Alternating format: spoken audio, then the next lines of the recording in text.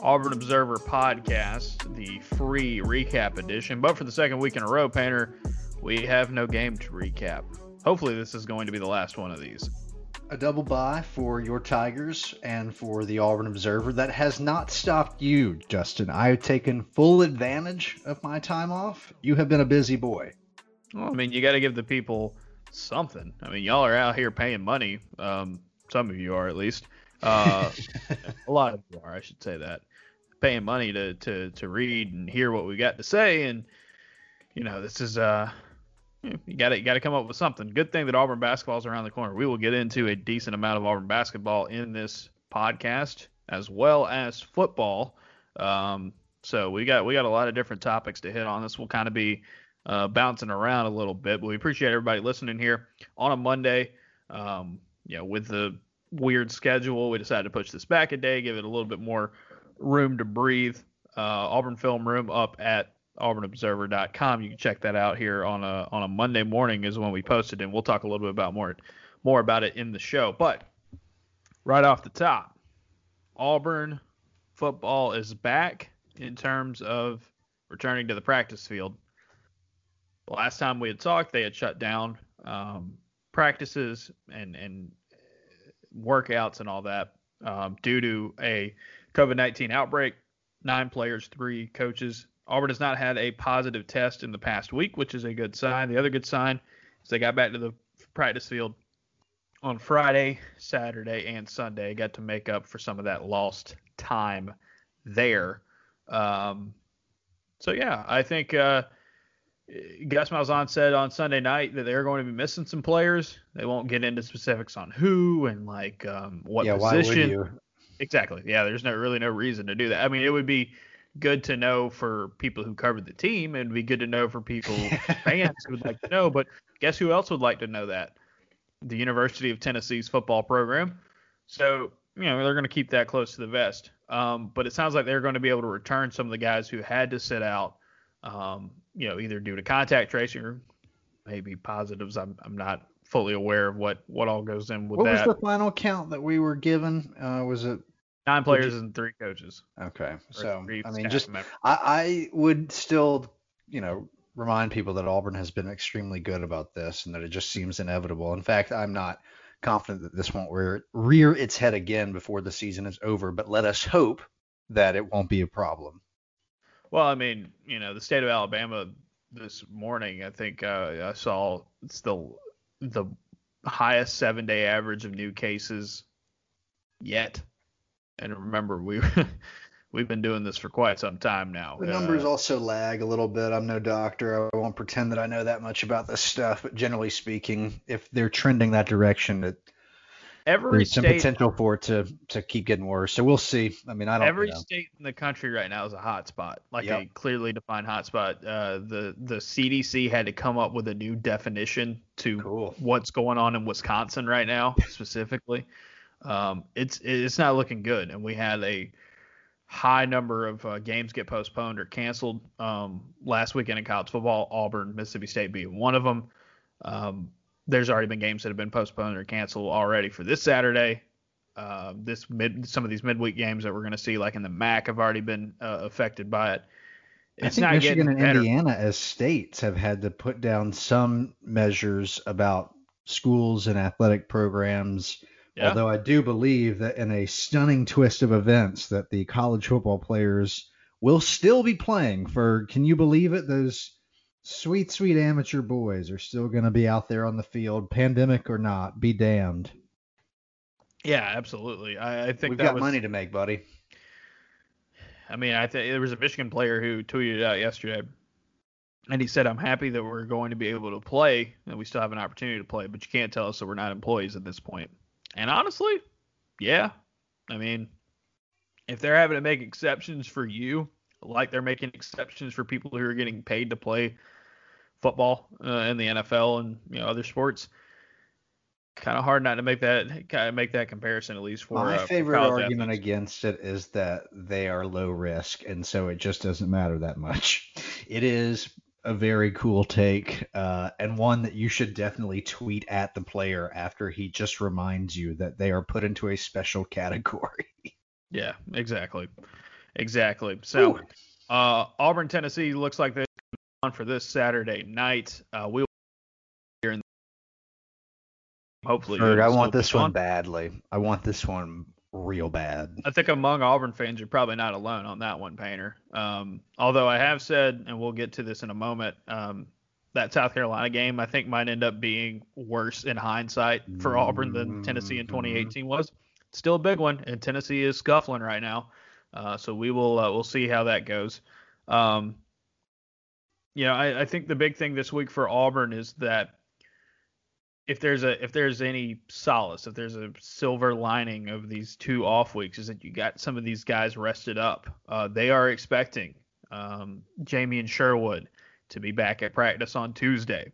They are expecting Shedrick Jackson to be back at practice on Tuesday. Still no clearance yet for KJ Britt. They want to have him back by the end of the year, but he's not ready to go quite yet. Got to worry about that thumb. Very selfish way of thinking about this, because he has a lot on the line, as someone who almost certainly has some type of career at the next level. By the way, he's already accepted his Senior Bowl invite, so this is it for him. But so I do hope that he's healthy enough. I hope he's healthy enough to come back for the Iron Bowl. That's really the only game. That's looking at it from my perspective. Really, we should be considering that he has a future in this game, and so his health is more important than any particular opponent. And it's a ligament injury, so it's not like a bone problem where you can just club him up and turn him into Patrick Willis and say, all right, buddy, go out there and get it done. It's a lot more complicated than that. And once you start talking about ligament problems, you can start really worrying about suffering even bigger issues with it. So you gotta be very careful with him. And again, yeah, he accepted his invite to the Senior Bowl. That seems to mean that this is going to be his last year at Auburn, and it should. I mean, if the man's been here for 4 years already, I think this is a time where there's so much uncertainty around college football and what it's going to look like next year, especially if this pandemic is still going on. There's going to be a lot of these guys that are going to have really interesting decisions to make when it comes to their NFL draft futures. And yes, this doesn't count for anybody in terms of their eligibility. But if you have an opportunity to go make money now, go make money now. I'm reminded of Darius Slayton, who once again on Sunday had a couple of really, really good catches and a really good game, I thought, for the New York Giants. He was scolded a lot by the Auburn fans. Well, now the thing has turned from Darius Slayton left too early, or Darius Slayton wasn't good enough to go early or whatever, to now it's been Auburn didn't use him well because he's doing well. Oh yeah, it's definitely at least at the feet of Gus Malzahn. That's been the fun part. Yeah, the switch. It went from Auburn fans being mad at Slayton to had to channel it at somebody. It's crazy, but yeah, I mean, I think when you're in the case of Darius Slayton, he could have came back. He could have had another year. He could have made more money, possibly like Marlon Davidson and Garrett Brown did, but he didn't. And now he's the best receiver on a team. I mean, a steal. He's looking like right, and that's that's going to come back and benefit him if he plays, up into that next contract. He can make a lot more money than that soon. Absolutely. So, I think that's just one of those things. Whether you are Anthony Schwartz or Seth Williams or Eli Stove or who else? Big Cat Bryant. If you're Zakoby McClain, Jamien Sherwood, Smoke Monday, Roger McCreary. A lot of these guys that are key players on this Auburn team this year that have the ability to go to the next level this year. It's going to be tough because I think the evaluations are going to be a lot weirder this year for NFL teams. Much like recruiting is weird this year for Auburn football, and I'm one of those things where it's I'm pro go get your money when you can. Now you want to make the smart and the most informed decision. If you can help your calls like Derek Brown did and Marlon Davidson did and some others in the past at Auburn have, Braden Smith I think example as well. By the way, Braden Smith has been tough. Cannot believe that the Colts handled the Titans the way they did. Now, as in many games, 3 or 4 plays shifted that from being Titans a pick not up having to a punter helps. Yeah, but hey, like to your point, Braden is a part of that. And to your other point, like Derek quite literally was the prime example of why it is sometimes worth coming back. But also, like Darius is a great example of why sometimes it's okay to just go. Right. Well, and here's the other thing about that is like, remember why Derek came back? In a strictly football sense. Now he said he wanted to come back and get his degree. He wanted to be around. He was having a kid and all that. Like I get that. Wasn't it a real deep draft class after his junior year though? An insanely deep draft class, defensive line class. That is the Ed Oliver class. That is the that is. I'm trying to think of just defensive tackles, but sweet Ed. Yeah, it was a crazy Dexter Lawrence. It was all those Clemson guys came out at the same time. Rashawn Gary came out. Like we mentioned, Ed Oliver. That was a Bosa year, I believe. Yeah, it was a Bosa year. So like, you had half a dozen really quality defensive linemen, and it was pretty clear the next year. It was like Derek and Kinlaw, I think, were the two best at options. Yeah, for sure. So I think if you're Auburn, just know that this roster is going to look a lot different next season, but there's still potential that a lot of dudes come back. It's just everybody's going to have to make an informed decision for themselves, and I think Auburn fans need to, and a lot of them will do this anyway. I think Auburn fans need to continue to kind of look at every situation as its own unique thing. Like deciding to stay or deciding to go is not an indictment on the program or on the players' personal decision making. It's everyone's different. So I love that's going to be interesting to watch. Speculation about why it is the program is in flames because a single player decided to go make money. Like, oh, this is evidence as to why, and now I'll fill in the blank. Or a single player decides to stop, riding the bench and going to go play somewhere else. We've seen that, haven't we? Yeah, we see that happen. By the way, not riding the bench necessarily in the same way, but Andy Staples had a story at The Athletic about Malik Willis, and one of the things that stood out about that article is like Malik said he kind of coasted. He didn't work hard enough to get the job at Auburn, and so when Bo and Joey came in, they took it really by storm, and it was it's just one of those things where. I appreciate the ability to self-reflect honestly there and say, hey, maybe there was some immaturity or who knows what it was. Might not have been immaturity. He may have had something else going on in his life. But that he said he didn't work hard enough. Right. That he recognized that he was also a part of the problem and the solution. I'll take it. But again, Malik Willis is playing extremely well right now. There's no doubt. He's crushing it. He's one of the darlings of college football. I know that Liberty's a weird school and Hugh Freeze has a certainly checkered background, but I think just about anyone who watches Malik play at a school that has generally not been considered a football power, it's like, it's kind of easy to get behind that. Well, and then it goes back to especially when you hear Malik's own comments about it, it's like it's not one of those cases where it's like, well, there's a really good quarterback that Gus didn't that Gus ran off, and it's like, no, it just.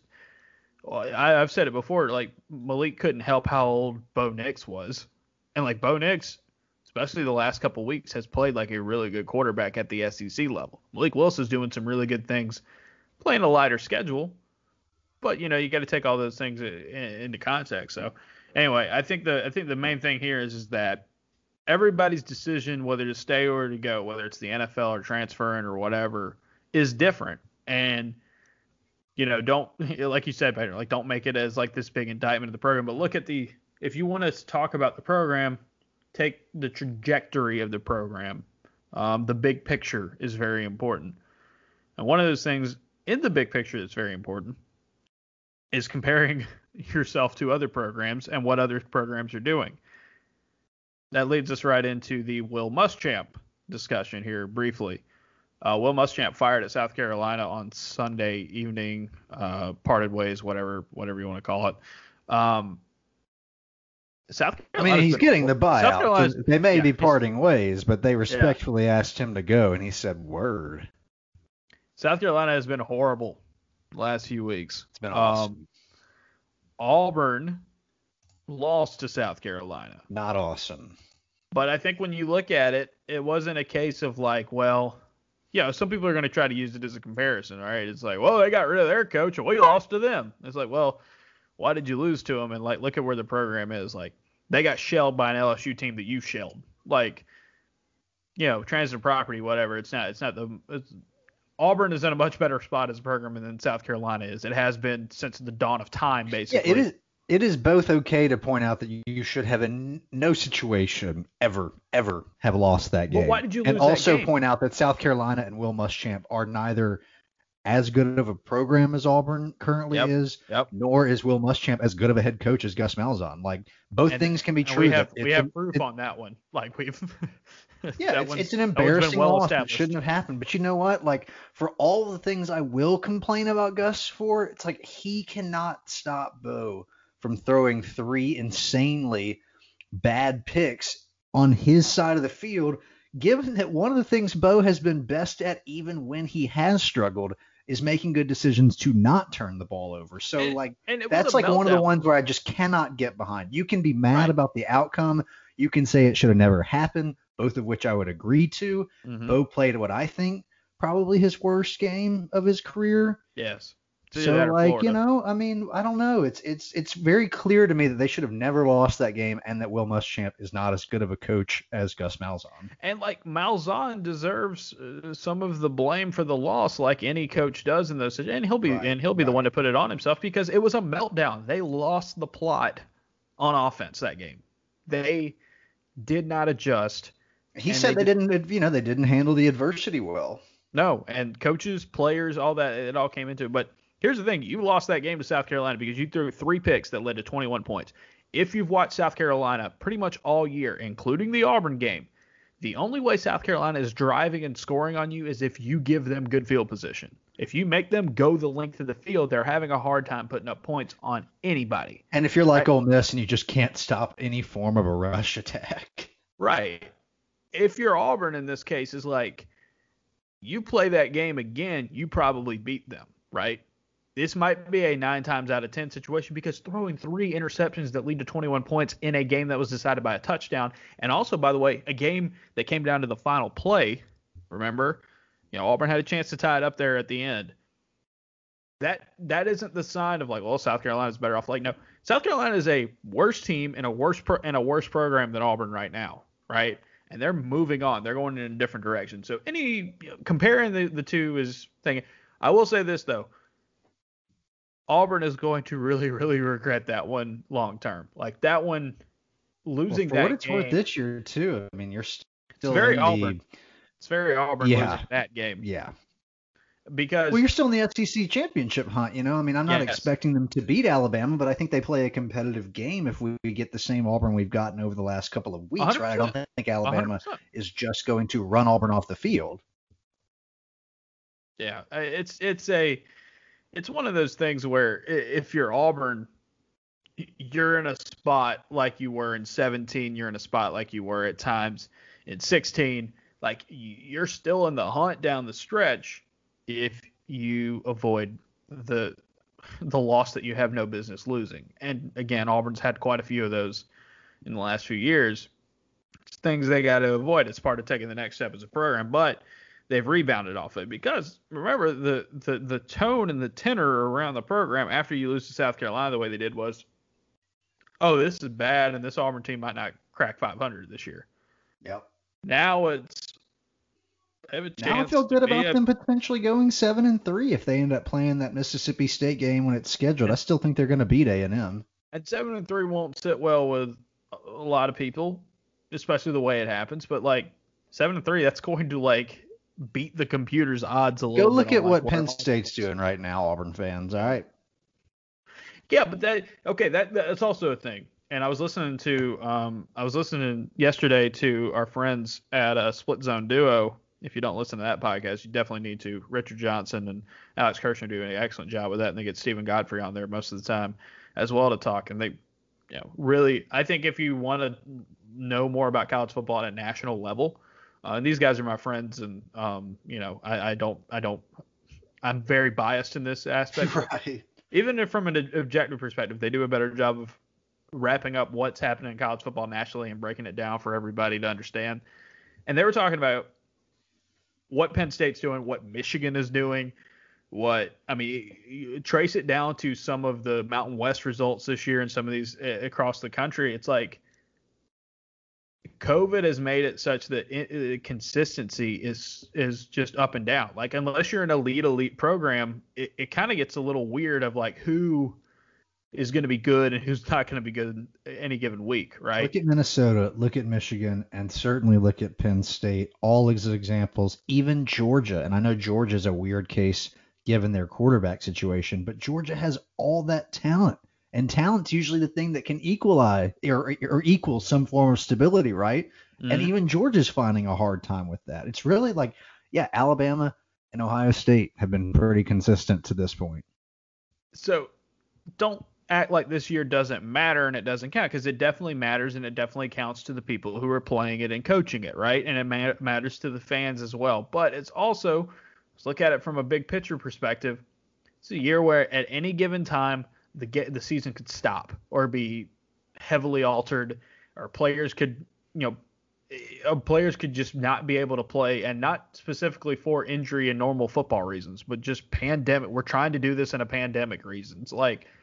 So it's not that the season doesn't count. It's just that it needs to be viewed in a different lens than a normal year, because inconsistency is happening pretty much everywhere. The good news for Auburn, though, is that after that, I mean, if you look at the scope of their season, that South Carolina loss was out of the norm of what they had been playing and what they had played, the next couple of weeks against Ole Miss and LSU.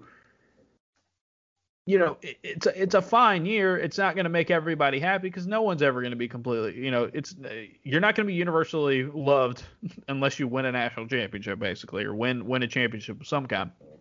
But I think is that if Auburn is continuing to show progress moving forward, and if they shake off some of the problems that they had earlier in the year, and they're taking a step forward, and in 2021 you can see forward momentum for the program, okay, then that's a positive.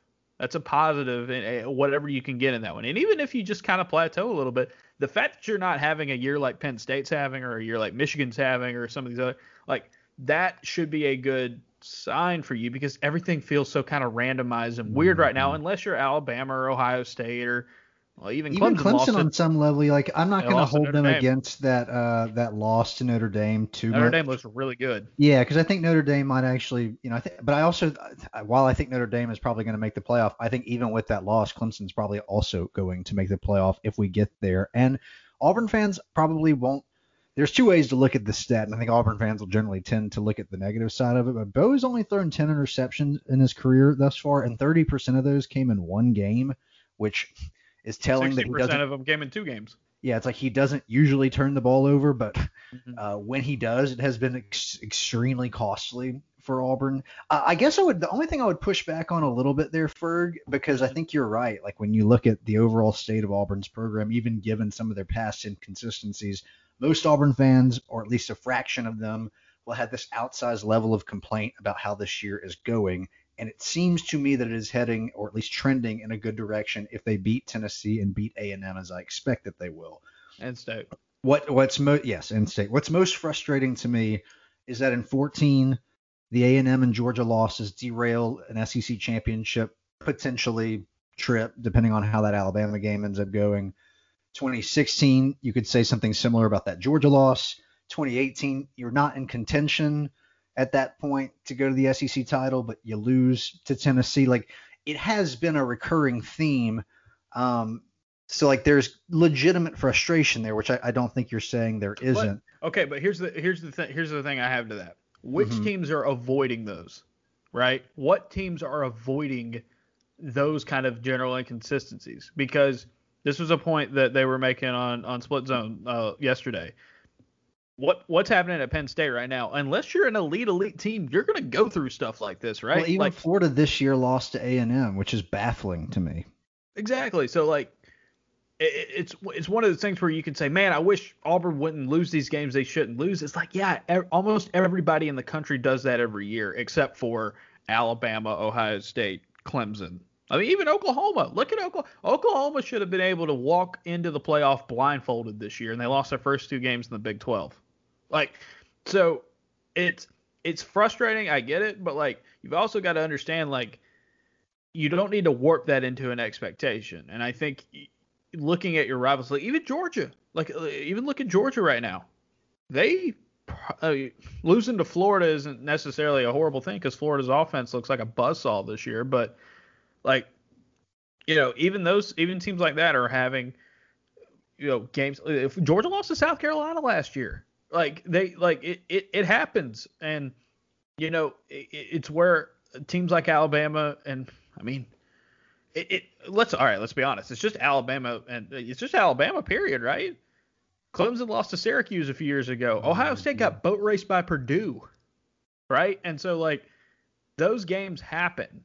And you might say, yeah, they might happen a little bit more frequently at Auburn, but also they happen a little bit more frequently at Auburn because Auburn isn't as good of a program as those other teams are. Well, and I would argue that no other team on a yearly basis has to do what Auburn has to do in terms of playing LSU, Alabama, Georgia. And it sucks that it's Alabama that is the one that seems immune to these inconsistencies. You're always holding up a mirror to that. Yes, you're always going to be looking at that. And so it's like, Alabama only loses games that, it feels like Alabama only loses games that are utterly stupid. Well, here's a good thing. Auburn wins some of those. It's been Auburn or Ole Miss. Right? And Clemson. And Clemson. And Clemson is just like, okay, that team's but a little bit different. If you're in the playoff, it's like I kind of expect you to give Alabama a run for their money, right? Exactly. So I think all that to say is that if you're an Auburn fan right now, I get the frustration. I mean, and there's people who are just off Gus forever and they don't want him back, or they won't be happy until he's gone. Okay? Well, here's the thing. Find another hobby or just buckle up and sit through it because, like, I don't think he's going anywhere this year. I think if you're in the case and, like, you want to compare it to South Carolina, it's like, well, South Carolina thought enough was enough. And, like, yeah, so if South Carolina kept Will Muschamp around, it was going to hurt the program more, right? Because there's no positive momentum to speak of. At least you can point to some positive things happening at Auburn. Right? Just compare. I know South Carolina beat Auburn this year, and we just laid out all the reasons why South Carolina beat Auburn this year. But like comparison-wise, those two programs are in a completely different spot. And I think financially they were about to run into a situation where it was like it might be worse off for us to keep this guy around instead of we gotta get people believing in the program again. We gotta sell tickets, all that. It's all about money. And then the crazy thing is that Will Muschamp's gonna make about $15 million to not coach at South Carolina anymore in the middle of a pandemic at a time where South Carolina is laying people off or, having, I know for sure of pay cuts that have happened in that. And it's a bad system, man. It's a bad system. So you did something on social media that you don't normally do. You went on a bit of a rant. Do you want to open up on that, or do you not really? Do you just want people to go look at Twitter if they're really interested in hearing what it is your opinion was on South Carolina's? I guess you can look at it as an investment if you want to look at it that way, since, like you're saying, there's a section of the fan base in South Carolina and perhaps their boosters also that believe by simply not doing anything, they could be in for a worse sequence of events financially than if they just ponied up $10+ million. So here's my problem. I don't disagree with the fact that Will Muschamp needed to not be the head coach at South Carolina anymore. It makes sense. He was below 500 there. The program was heading in the wrong direction. Fan support was low. I get that. Here's my issue with this whole system and with college football. He is going to get paid tens of millions of dollars between Florida and South Carolina now to not coach football for them. He gets paid to go away, right? You have to pay someone 8 figures because he has underperformed so much that you can't afford to keep him around. And in a performance-based industry, that is absurd. And the other thing to top up on that is this. Like I said on Twitter, There are valid and difficult questions about paying players and how to do it in college sports and how that would work. You would have to create something new. I get that. Those are tough philosophical and legal and all these questions. And practical, right? Very yes, practical. How do you do that? Right. In this current system of college sports, you could not do what people think, or people like me think you should do, which is pay the players what they're worth, right? You'd have to change the system. However, do not let anyone tell you that they cannot come up with the money for it. Because if it matters, they will come up with the money for it. They are going to pay a man $15 million to stop coaching and then hire a completely new staff on top of that during a pandemic that has affected financially a lot of what happens in college sports. Okay? So, again, like I said, do not tell me that you can't come up with the money for it. It's a bad system. And whichever agent came up with a fact that said, hey, if you really want my guy, you want to really show you're committed to him, put this little thing in his contract that says that you'll pay this much of his contract if you get rid of him, if you fire him. Because it's not a buyout like, a buyout in the case of buyouts for leaving are different, and depending on like, hey, if we fire you, here's how much it costs, or if you decide to go somewhere else, here's how much they have to pay us in order to get to make it worthwhile. It's different. Those two figures are usually very different. It's so insane. It is so insane that in a performance-based system, we said you can do so poorly at your job that you are going to be guaranteed a lot of money. It is dumb. It is so dumb. And it's also why Jimbo Fisher should never work hard at any moment that he's at Texas A&M.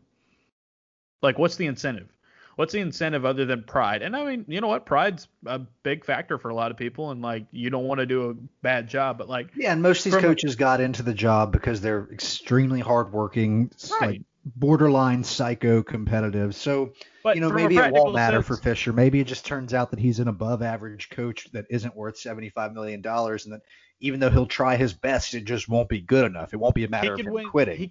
He could win 10 national titles in a row, or he could lose every single game he played, right, and the money is still the same. That is an insane system. So, it's also weird to me to say things like, well, Dabo Swinney is clearly proven his worth. That's what the market allows him to make. And then it's like you're going to turn around and say, but the players deserve nothing. You cannot say that the coaches deserve what they get, that the coaches have a market value that says Dabo Swinney should make roughly $90 million, while in the same breath telling reporters that players, there's just not enough money. Okay, if that is the case, if it is the case that Dabo Swinney is worth that much money, how much money do you think Trevor Lawrence is worth?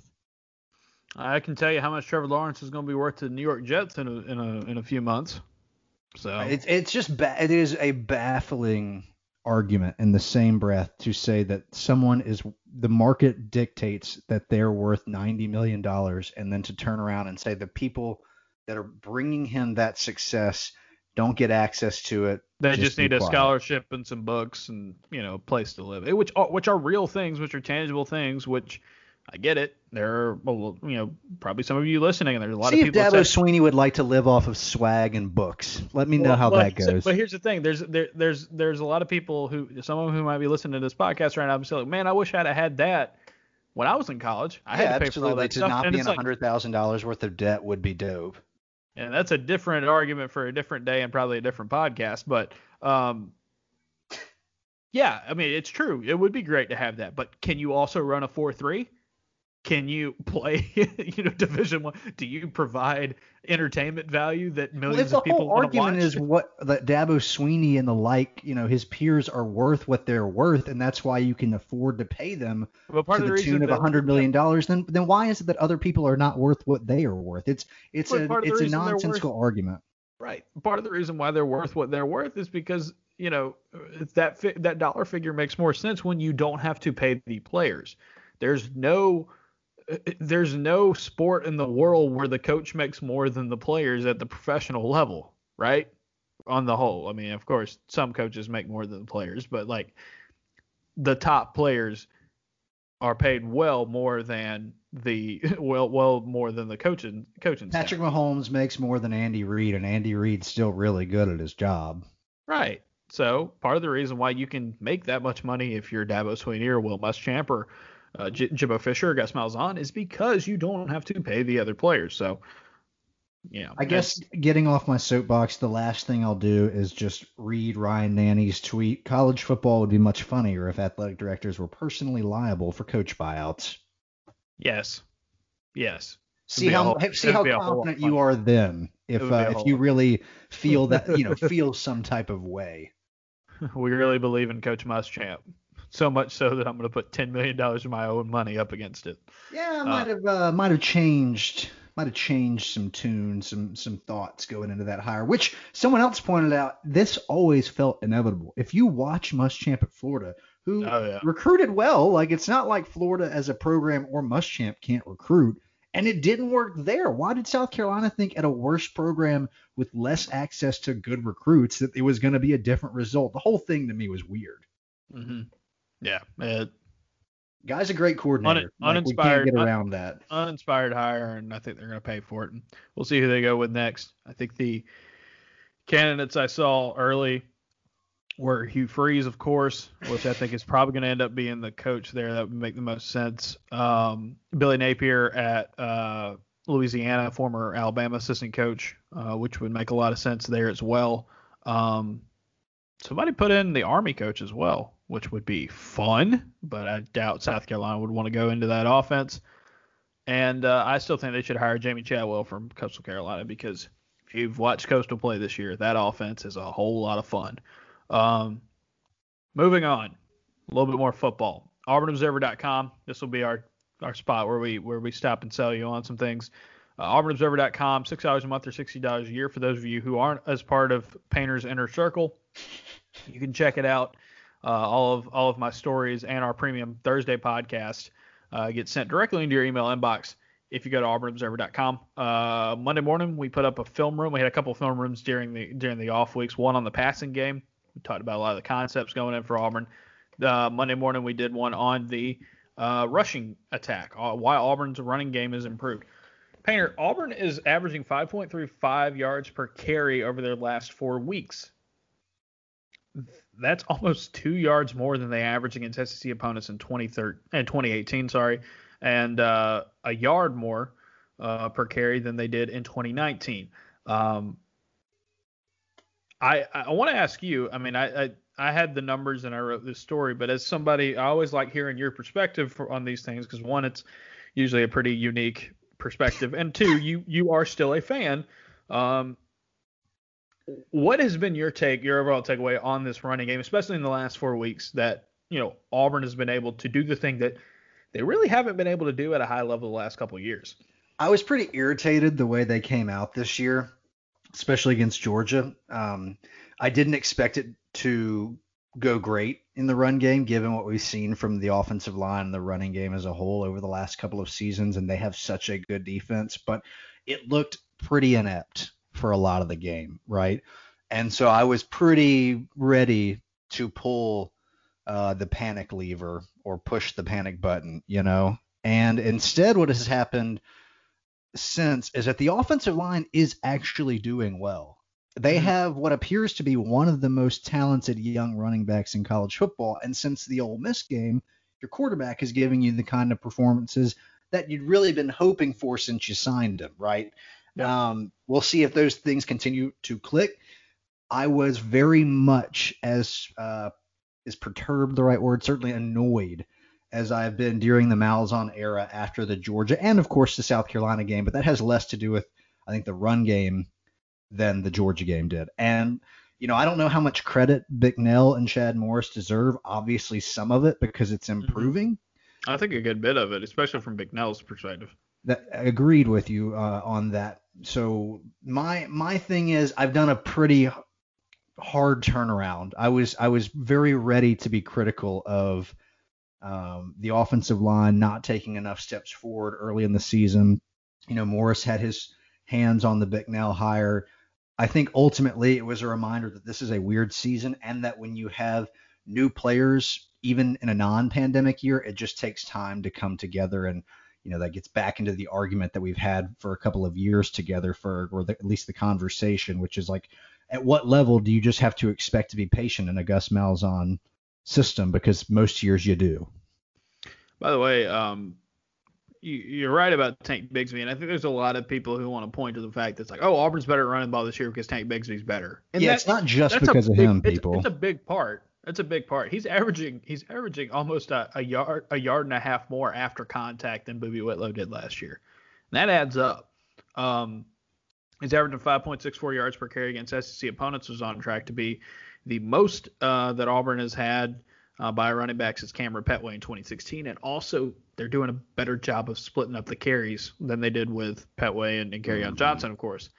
But the offensive line, they're a top 15 run blocking offensive line right now in college football. You look at Football Outsiders, you look at a lot of places. Statistically, they are getting the job done. They are number 8 in the country in opportunity rate, which is the percentage of runs where the offensive line, quote unquote, does its job and creates at least 4 yards of space for guys to run.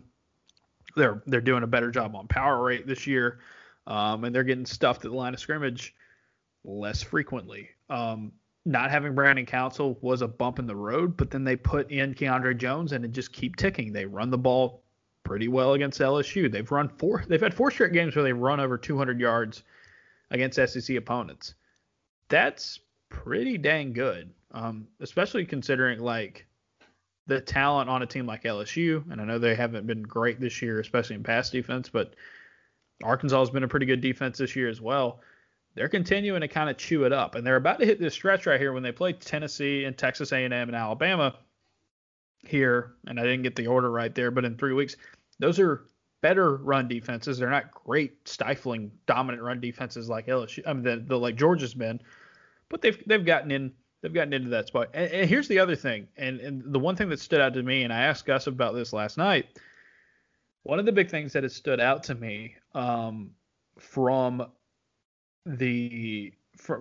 this season is that the tight ends are absolute jackhammers in run blocking this year. Everybody knows and remembers JJ Pegues absolutely baptizing that defender on the split zone against Ole Miss. But if you look at Pro Football Focus, Luke Deal is Auburn's highest rated run blocker this season. When he's on the field, Auburn just runs the ball better. When they go into 2 tight end sets, Auburn is averaging a huge number of yards per carry this year. At 5.26 yards per carry when running the ball in 12 personnel. Chad Morris came in saying we're going to use the tight end more, and I know Auburn fans aren't. Well, they went to pass catching. Like when you hear that, the first thing you think is pass catching. But they're on the field a lot, and they're making an impact, even if they're not catching a ton of passes right now. They're making an impact with the way they're blocking. I think the emergence of Luke Deal and J.J. Pegues' early start have been 2 of the brighter spots of this offense in 2020. Also, it's just fun watching J.J. Pegues do anything. And this is going to go both ways, right? It's going to sound like a backhanded compliment, but I think we can all acknowledge that the coaching staff has had some swings and misses on the offensive line, which has led to, I would say, relative to some of the great recruiting that has been done across the roster, a less talented position group overall. So on the one hand, not great that you had some whiffs on the recruiting trail over the last few cycles at O-line. On the other hand, since development is a buzzword around Auburn's program all the time, I think you have to give some credit to Bicknell and Morris and company for taking a group that largely is not considered Auburn's most talented and making it work. Is that a fair thing to say? I think it's a fair thing to say. And I'll say this. I think we thought coming into the season Broderius Ham had the potential to be a star on the offensive line, and he's played well. Was he second team without really having a start under his belt? As a projection? All SEC. I think Nick Brahms has gotten better in some carries. Alec Jackson has had some issues in pass protection. That's obvious, but he's played well. He's become a really good run blocker for Auburn this year, and he's continued to get better in pass protection. He did a really good job, I thought, against LSU in that aspect.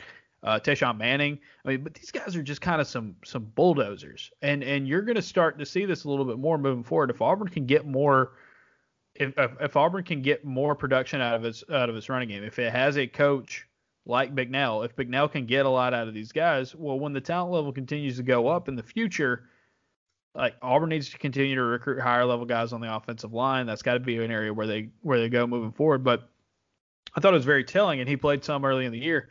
Keandre Jones is the highest rated guard Auburn's had since Braden Smith, by the way. Like we said earlier, one of the best offensive linemen in the NFL this season. He's the highest rated guards Auburn's gotten since Braden Smith, and he comes in there and Auburn doesn't miss a beat on the offensive line, and that's a redshirt freshman. So like there's a good thing moving forward for them that they're able to get a lot out of some of these guys that were not highly regarded heading into the year. A couple other things to keep in mind. They're mixing up zone and gap really well. They're going back and forth. Auburn has become a much better zone running team over the last few weeks, which is huge. And they're only going to get better as the offensive line improves, as Bo Nix becomes more of a threat to run. And if Tank Bigsby just gets better at running the zone. He is very much a run at somebody very hard. And you kind of need a little bit of patience in the zone scheme. It's what made Kerryon Johnson so good. It's what made some teams really good in the past for Auburn. Chad Morris talked about it a couple weeks ago. As he continues to develop, I think he's only going to get better and better, which is crazy because like right now he's on track to be one of the best running backs Auburn has had in the last decade as a true freshman. And there's still room for him to get better. I guess I'm just glad it didn't go off the rails because I was a negative boy after the Georgia game. Let me tell you that much. Yeah. I was not sold on this offensive line getting to where it A needed to be, and then I guess B to this point has gotten. Like when you highlight that, hey, this has been a statistically sound rush offensive line, and given what we knew about the team, or maybe what we didn't know about the group coming in to the season, I don't think that's a small feat. We'll see how that plays out. Nothing better than saying we'll see how that plays out as analysis, very good analysis painter. But like, I don't think Tennessee is going to be able to do much about it, right? There's really nothing about their defensive line to me that says they're going to make it more problematic for this offensive line to run the football. They're going to be more of a test on defense than obviously Ole Miss was and LSU to an extent. They do some things on offense that could give Auburn's defense some issues, but they're not as good on offense as Ole Miss and LSU have been. So it's going to be an interesting game. Auburn's a double-digit favorite in this game. Tennessee's kind of reeling. We'll see who's available when we see who's ready to go for Auburn in that game. But I feel pretty confident that Auburn can take care of business, especially in a night game at home, and get things done. Speaking of which, how about that guy Elijah Moore and what he was able to do yet again against another college program, and I guess I will say he did not do that against your Auburn Tigers. Again, guys, whether it's Joe Burrow or Terrace Marshall or Elijah Moore or Jerry Jeudy or name any number, Devontae Smith, name a number of these guys. When Auburn locks in on a player defensively and tries to take them out of the game plan, or at least affect them a lot. In the case of Burrow, you held Burrow in that offense to their They had a lot of yards, but they didn't score, so whatever. I don't care. So on top of that, I just say when Kevin Steele gets a game plan ready to take your best player out of the game plan or affect him, like in the case of Burrow, he's just really good at his job, guys. But Jalen Waddle made me a fan of his. He is my favorite player in all of college football this year because Auburn was able to take away all the other receiving options essentially in that Iron Bowl last year. And it's like, well, when you've got four dudes that are that good, somebody's got to play. And I was like, well, this Waddle guy's kind of exciting. I mean, how, that's insane that they were able to stop three of the four Alabama receivers last year. And that guy, who was considered your fourth option behind Jeudy, Ruggs, and Smith, is that good. Mm-hmm. So yeah. I say all that to say, for all of my frustrations on the offensive side of the ball at the beginning of the year, and I was, I suppose a little critical at the beginning of the year of the defense as well.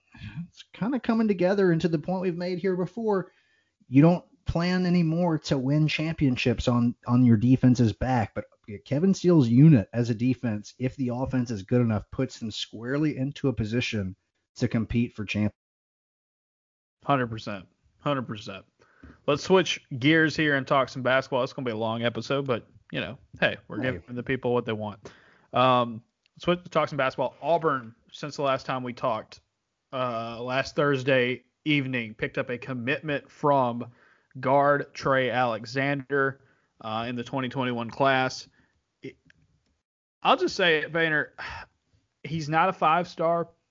He's not even a guy that's necessarily one of the top players in the country. But man, oh man, I think this dude is the perfect fit for what Auburn wants to do with their basketball team moving forward. And I really, really like his potential in Auburn's system. The thing that perhaps excites me about Pearl most is not just that he has Auburn recruiting at a top 10 level. Obviously, we're all excited about this and cannot believe that we're saying those words aloud. It is that when Pearl goes out and gets a player that's not Sharif, that's not Jabari, that's not Austin Wiley, throw in whatever 5-star player you want, he's finding, and it's cliche to say diamond in the rough, but he's finding guys that fit within his system that are very talented.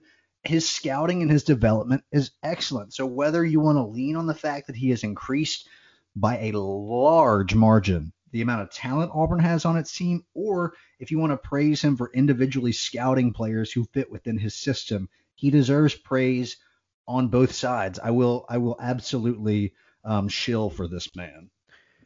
And let's be very clear here, Trey Alexander is an awesome basketball player. Yes. I'm not trying to make it out that he's not. It's just like you're saying, he's not Jabari, he's not Sharif.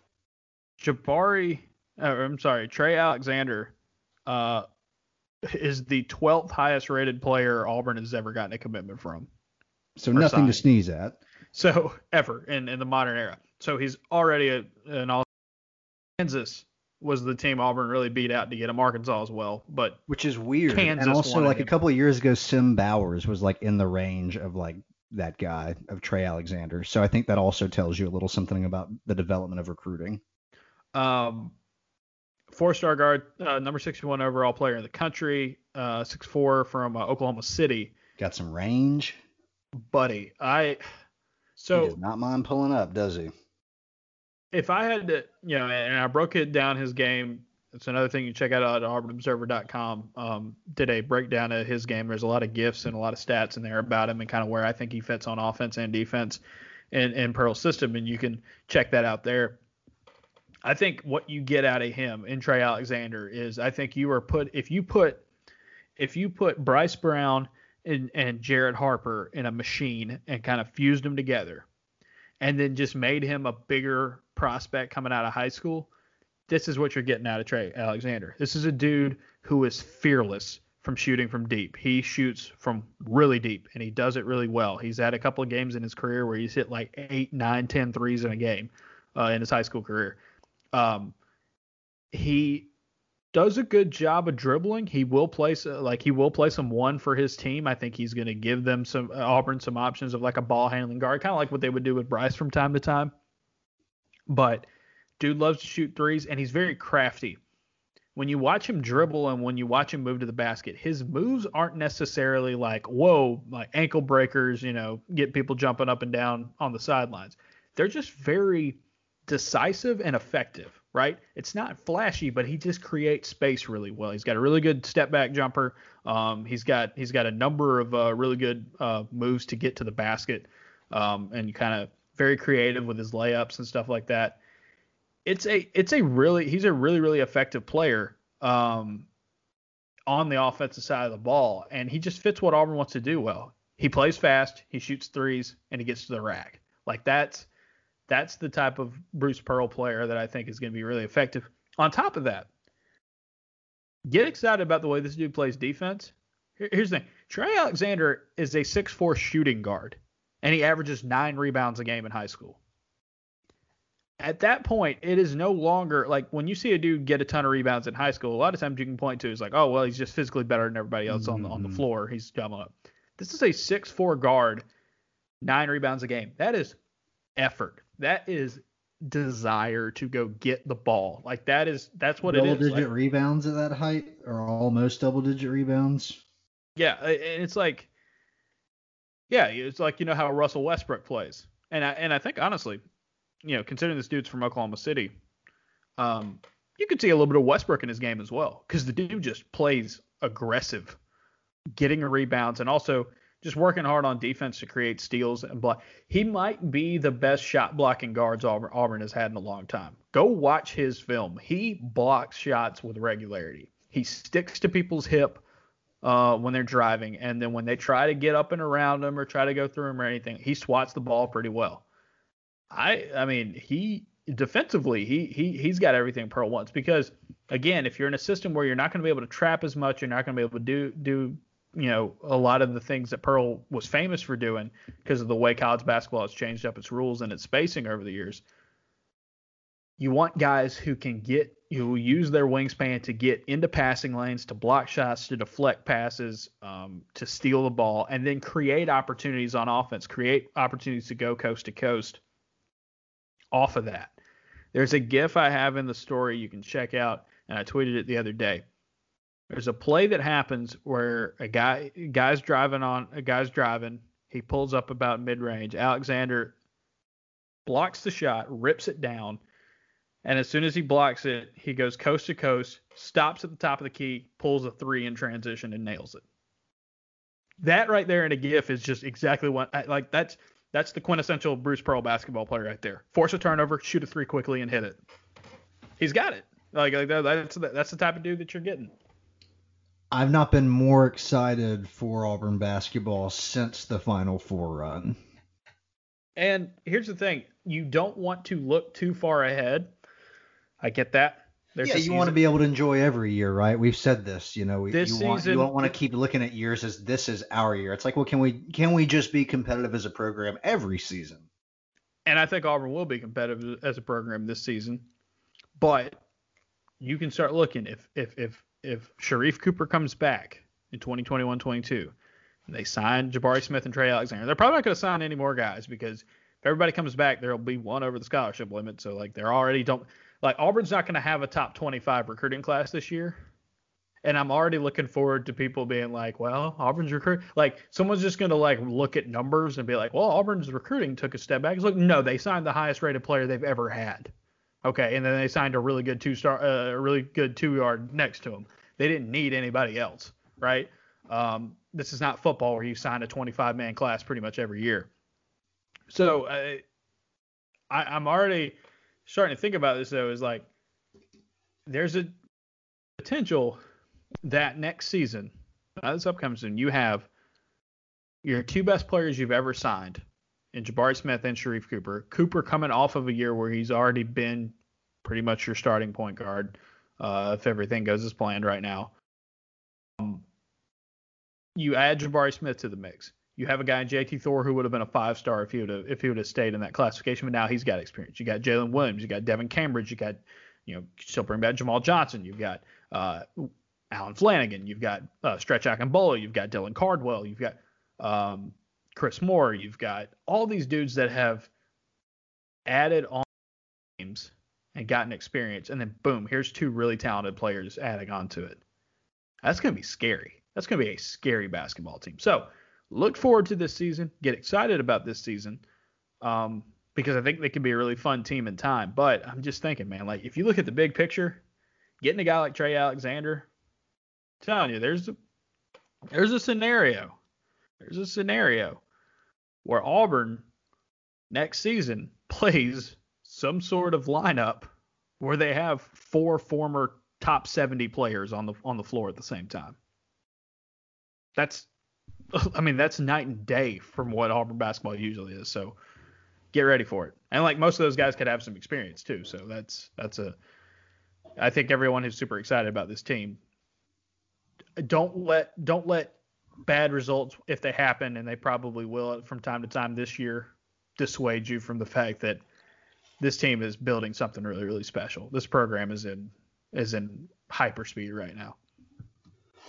I don't have much more to add to that. I mean, it's what we've said a lot this offseason, right? Which is like, hey, if you can finish respectably with a team this young, and by all accounts, I expect them to. My gauge is, can you somehow manage to finish in the top four in a league that has a lot of experience this year? And again, if you do that, it bodes very well for 2021. We've said this in the past. Different programs should have different goals. If you're Duke, if you're Kansas, pretty much any year that you're not in an Elite Eight or a Final Four is a failure.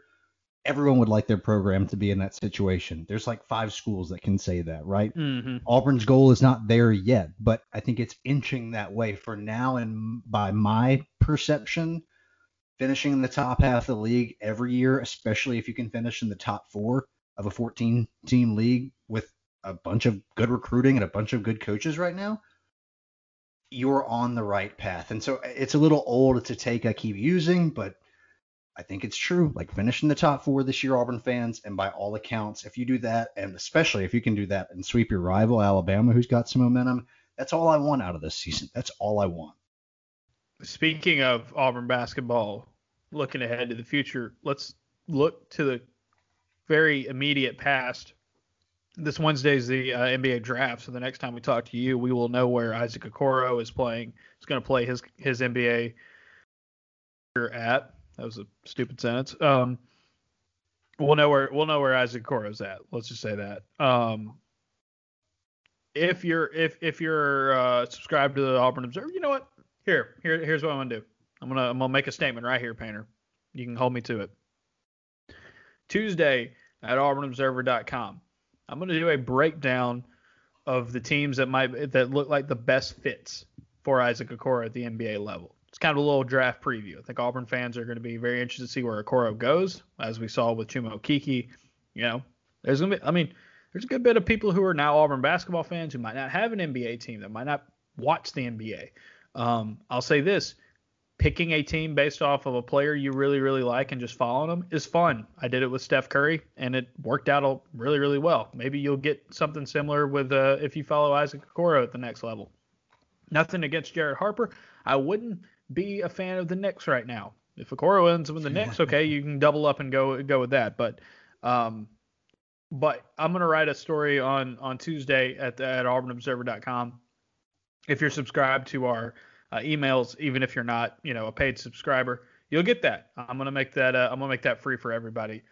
Just check out, because it's gonna be something a little different, and it'll be something that I think people, might not necessarily, who are not necessarily subscribers for all of our football and some of our basketball stuff, who would want to be interested in. So check that out. Just a quick preview of that. It feels like Okoro might not be top 10 at this point. Maybe not. I think it's really kind of a crapshoot, I think, between like 4 and 15 in this draft this year.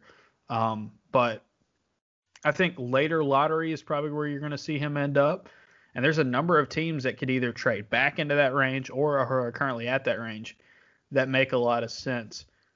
Painter, I want to ask you this. If you could put Isaac Okoro on any NBA team right now, who would you go with? The easy one for me is the Warriors, because I think I've already got them as, and I think I've got good odds on this, as the champion next year. You might be rolling your eyes at that. I know that there's a lot of people that think the Lakers could repeat, but if they could get a piece like that, plus the coaching would be phenomenal out there. They would work on his offensive game. They've had a player in the past, Draymond Green, very talented defensively with some offensive weaknesses, but still could put out some really great offensive games for you, or at least could contribute to your offensive side of the ball. So to me, that's the super obvious one. How do you feel about the pick of him going to the Spurs with Popovich? I don't know if that's something that's very likely to happen, Ferg, but it is a franchise and it is a coaching staff that I would enjoy seeing work with Isaac. So either of those, neither of which I think are very likely to happen, would be my first choices. I'll say this: I think the Spurs are more likely than the Warriors. As a Warriors fan, my thought on this is I would love if they stay at 2 and they're not making a trade for a bigger name guy, like if they're not making some blockbuster deal on Wednesday, stay at 2. And I like James Wiseman. You need a center. The fact that the Warriors could get a big man who fits fits kind of athletically, kind of fits what they'd like to do on offense, and wouldn't have to have this pressure of like, hey, go score 25 points a game, kid. That would be fun. But Okoro, like I've said it, and Bruce Pearl has made this comparison specifically. He reminds a lot of people of Andre Iguodala. Well, the Warriors used Andre Iguodala as like the ultimate six man during those championship runs. I think it's a perfect fit for him. It would be really, really fun. The Spurs comparison is also real fun. They could use more strength out on the wing, and the KenPom comparison for Okoro's freshman year by his height, his weight, his the stats that he put up, his year freshman class. The closest comparison, according to KenPom's database, is Kawhi Leonard's freshman year at San Diego State. And they took a Kawhi Leonard, and the thought coming out of college with Kawhi Leonard was very similar. Defensively, a freak of nature, just so gifted on that end, can slash, can finish at the rim really well. Needed to develop his jump shot a little bit more, but he had some pieces there that could be pretty good. What did the Spurs do with Kawhi Leonard? They turned him into one of the best players on the planet. Not necessarily saying that's going to happen with Okoro, but like that coaching staff, like you said, Painter, they know how to develop jumpers. Like there have been so many players that have come through the Spurs organization in the past where it's like, we got them and they weren't necessarily 3-point shooters, and then they left as guys who could really hit from deep. Okoro's been really working hard on his 3-point range during quarantine, during the lockdown and all that, because, there's a whole lot of things you can't really work on in basketball when you have to practice by yourself, but you can shoot a lot better, if you have to do all that work on your own. So I think that'd be a really good fit for him too. We'll get into it more in the story because I want to run down kind of team by team and where it fits. But I think anywhere where he doesn't have to be a primary offensive threat early, if they can let him grow into his offense, but they could also use his defense and his rebounding and his effort, whether, as a starter in time or maybe early off the bench. I think anywhere would be a good fit for him. I just don't want him to kind of land into a spot where it's like, oh, we also have like people are talking about the Knicks, right? It's like, I don't want you to get to I personally wouldn't want to see Okoro get into a spot where he goes to the Knicks and it's like, well, we also have RJ Barrett and we also have, this guy and this guy and this guy that we've tried to turn into, all these lost wings in the shuffle in a franchise that hasn't made a good decision in 2 decades. That would be tough. So somewhere where there's a clearly defined role that he could come into would be fun. And right, either of those teams we just mentioned would be that, and they could work on his offensive game. And no matter what, he's contributing on a team that has some purpose. And I have no idea how good the Spurs will be this year, but you can generally expect them to not be dreadful. You cannot say that about the Knicks. You cannot say that in recent years about a team or an organization like the Bulls. I just want him to go somewhere where some winning will happen and they will make him a better player. They will extract all that upside that he clearly has. And even though the Spurs right now don't seem like a championship contender, you can't tell me that Popovich wouldn't get the most out of that guy. I 100% agree. It would be a lot of fun. That's one of my top destinations for him. And then again, we'll get more to it in the story and you'll check it out at Auburn Observer tomorrow. It'll be free for everybody. I think the Hawks would be a really good spot for him as well. Yeah, they need the defense, and then culturally and also in terms of storylines, you could not beat that story.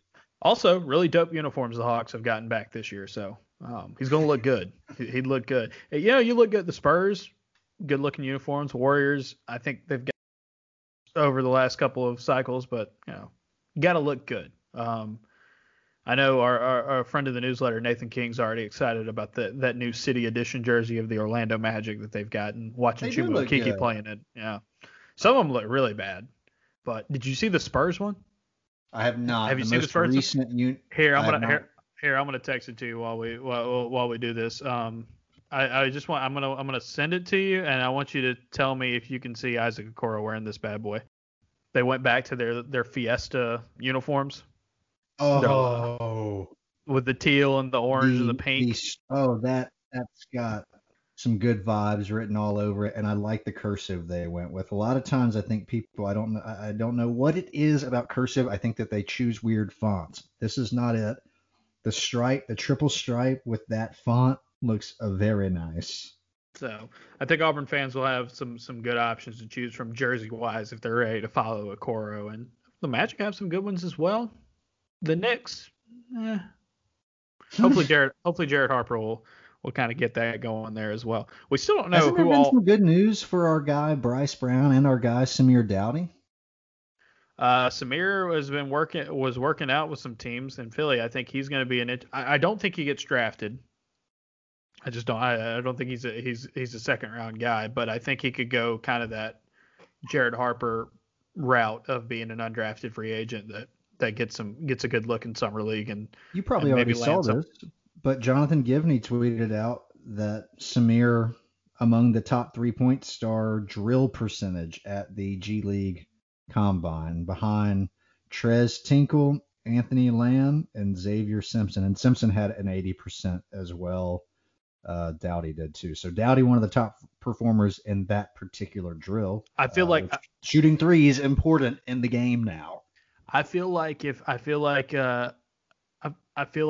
Doughty is a G League type of guy that has a chance to get into a two-way deal and and kind of follow a similar path to Jared Harper. I like a lot about his game and his tenacity on both ends of the floor.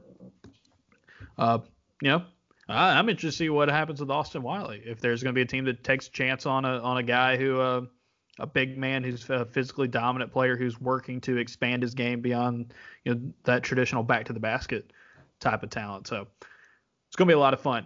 We will keep our eye on that. We'll talk about the draft and all that on Thursday. We'll talk about it a little bit we'll talk about Auburn football and their matchup as scheduled right now with the Tennessee Volunteers. Still don't know Auburn's basketball schedule yet. I was told that was going to be finalized last week, and obviously it's not. So we're still trying to figure out who Auburn's last couple of non-conference opponents will be in basketball. However, we do know we are 9 days away or 10 days away from the time we're recording this of Auburn's opener against St. Joe's, which should be a lot of fun. Next week's going to be busy. Was that? Curious to see what route they go with the rest of the non-conference schedule, given that they've already taken 2 of the top 3 teams and slapped them on the schedule. Yeah, I think it's probably going to be home games against some teams that they like some kind of bye games, considering where the rest of the schedule is. But we'll see. We will see. I was going to say something there about Auburn basketball, and I completely lost it. They got the St. Joe's game coming up. You were saying we're about a week and a half out from that. Yeah, and I think, it's going to be a busy week next week at auburnobserver.com, by the way. We're going to do post-game observations for the basketball games this year. So stuff like we talked about a little bit on Thursday on the premium podcast. Things like rotation charts, nerd stats, and some of the post-game observations that we kind of do for football. We're going to do that for basketball games as well. So it's going to be busy next week. You're going to have those from the St. Joe's game. We have from the Gonzaga game. You're going to have some from the Iron Bowl as well. So it's going to be a lot of analysis and a lot of stats and a lot of good stuff heading your way next week. This week at the Observer, like I said, some NBA draft coverage, some Auburn basketball coverage, and also as we get ready, Auburn football back in action. Hopefully everybody stays safe and everybody stays COVID-free.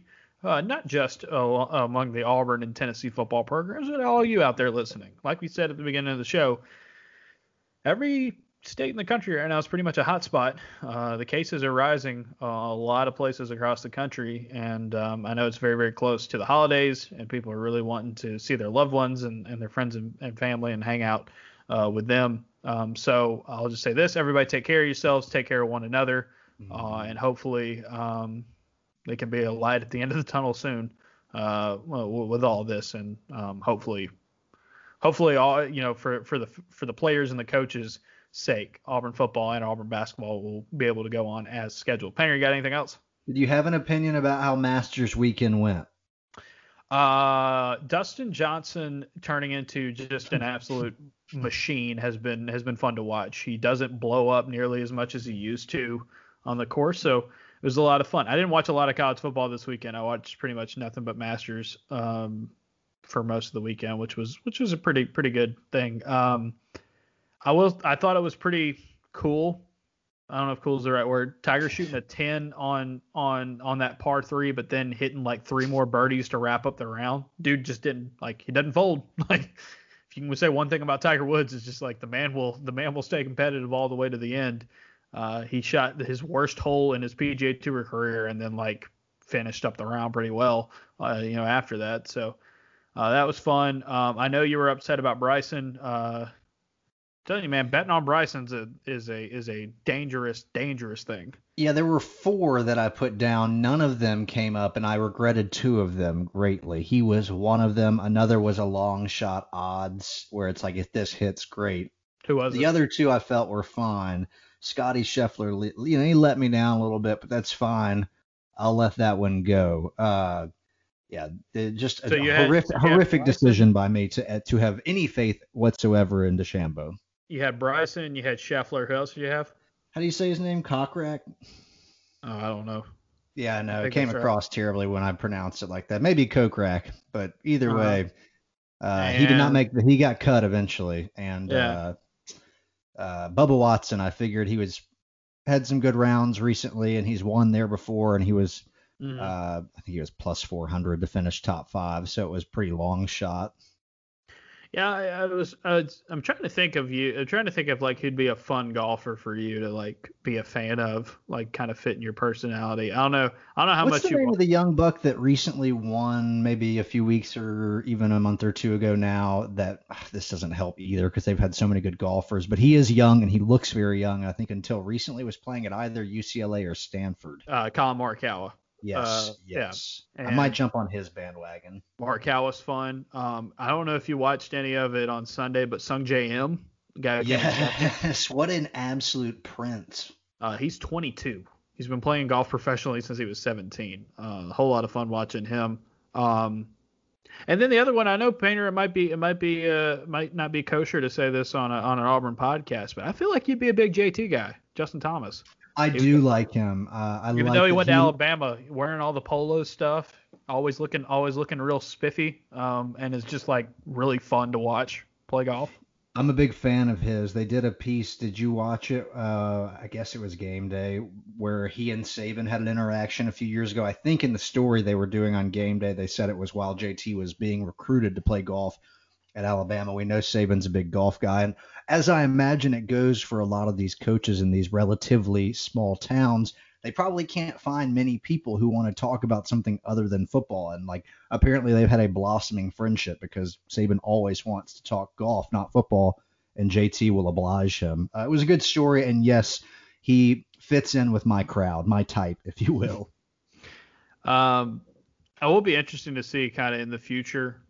Speaking of trying to tie it back to Auburn before we go, it will be very interesting to see like moving forward if Auburn, the success they've had in golf the last few seasons, if that translates into some more guys getting on the PGA Tour. I know everybody loved Duffner when he had his run. Of course he won a major himself. Yeah, I mean, it's Patton Kizzires had a little run here recently where he's making some noise. I'm interested to see where like a guy like Jovan Rebula ends up. When he goes professional. Extremely good college golfer. Extremely good college golfer. It helps when your uncle's Ernie Els. By the way, that player's name, is it Jason Kokrak? I He's 24th in the PGA Tour, but let me down. I said 2 names earlier, then I'm not sure that I said either of them correctly when trying to get his name down. He was the guy who beat Xander in Nevada. Okay, yeah, I barely know that guy, but yeah, I can see where you probably run on that one. But to your point, Auburn has had some success certainly at the collegiate level with this golf program. I hope that translates because I am envious of Justin Thomas giving Alabama lots of free publicity. Mm-hmm. So we'll see how that goes. I know it's a lot of fun. It's a lot of fun to have. Georgia's got a lot of guys there. Texas has got a lot of guys there. So it'd be a lot of fun to see that. I know some Auburn fans would love to be able to cheer on an Auburn golfer in the Masters again, like they were able to do Duffner for a little while. All right. Painter, tell the folks at home how they can help out the show. If you're not already subscribing, we'd love to have you as a part of the inner circle. And as always, no matter what, you can rate, review, subscribe, tell your friends, your families, your enemies about the Auburn Observer. If they're into Auburn sports, Ferg's got you covered. Plus, hey, if you're not subscribing right now, you like what it is we're doing, you get twice as many podcasts every week, as Ferg mentioned. Plus, we'll have more basketball stuff happening soon. And one of my favorite things about basketball season, just about always get 2 games a week, which is twice as much fun as 1 game a week.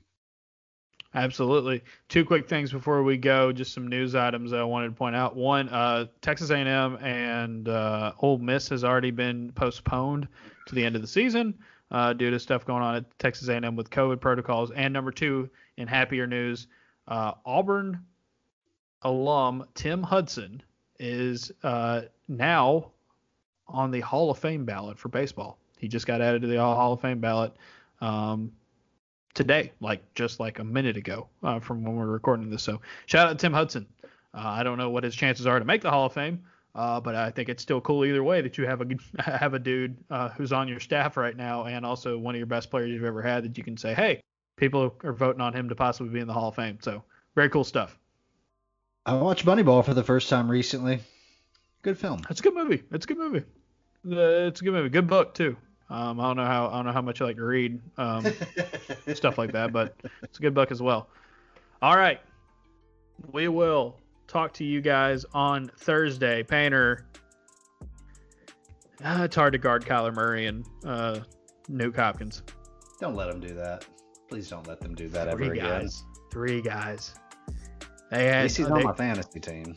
They almost sacked Kyler twice on that play, and then he jumped over 3 guys. I stood up and celebrated on the second attempt after they flushed him out of the pocket. I thought that they were going to trip him up, and that was going to be the game. And they did not trip him up, and it was the game, just not how I thought it was going to be a game. Well, either way, Bills are still in a good spot.